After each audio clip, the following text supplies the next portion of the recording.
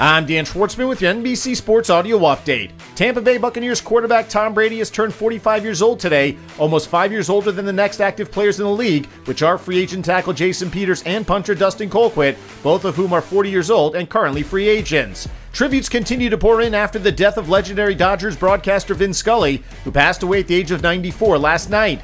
A native New Yorker, Scully began in the booth with the Brooklyn Dodgers in 1950 before moving to LA with the team in 1958 and continuing to broadcast games till the end of the 2016 season. In all, Scully was on the call for 25 World Series, 20 no-hitters, and some of the greatest moments in baseball history, such as Don Larsen's perfect game in the 1956 World Series, as well as Hank Aaron's 715th home run in 1974.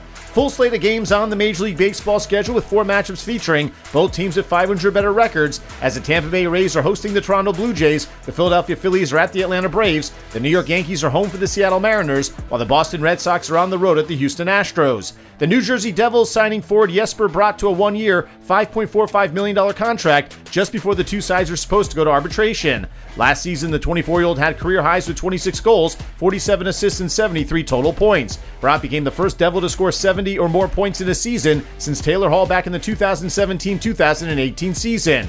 3 games on the WNBA schedule as the Indiana Fever are visiting the Atlanta Dream. The New York Liberty are home for the Los Angeles Sparks, while the Minnesota Lynx are at the Seattle Storm. The voice of Alabama football, Eli Gold, will miss the start of the 2022 season while dealing with health issues. The 68-year-old has been calling Bama games since 1988 and had a streak of 409 consecutive games called ended after contracting COVID and missing a game in 2020. Alabama men's basketball announcer Chris Stewart will take over for Gold during his absence. Manchester United manager Erik ten Hag says it's, quote, unacceptable that Cristiano Ronaldo left Sunday's friendly against Rayo Vallecano before the final whistle after being substituted for at the half. Ronaldo has made it clear he wants to leave Old Trafford this summer to be able to play Champions League football next season. CBS Sports reports that Chelsea and Barcelona have begun negotiations regarding a move of midfielder Frankie de Jong to Stamford Bridge, with Camp Nou looking for a fee of €80 million for the 25-year-old. Despite an €85 million fee already worked out with Manchester United, sources say de Jong would prefer a move to the Blues over the Red Devils due to Chelsea having qualified for the Champions League next season.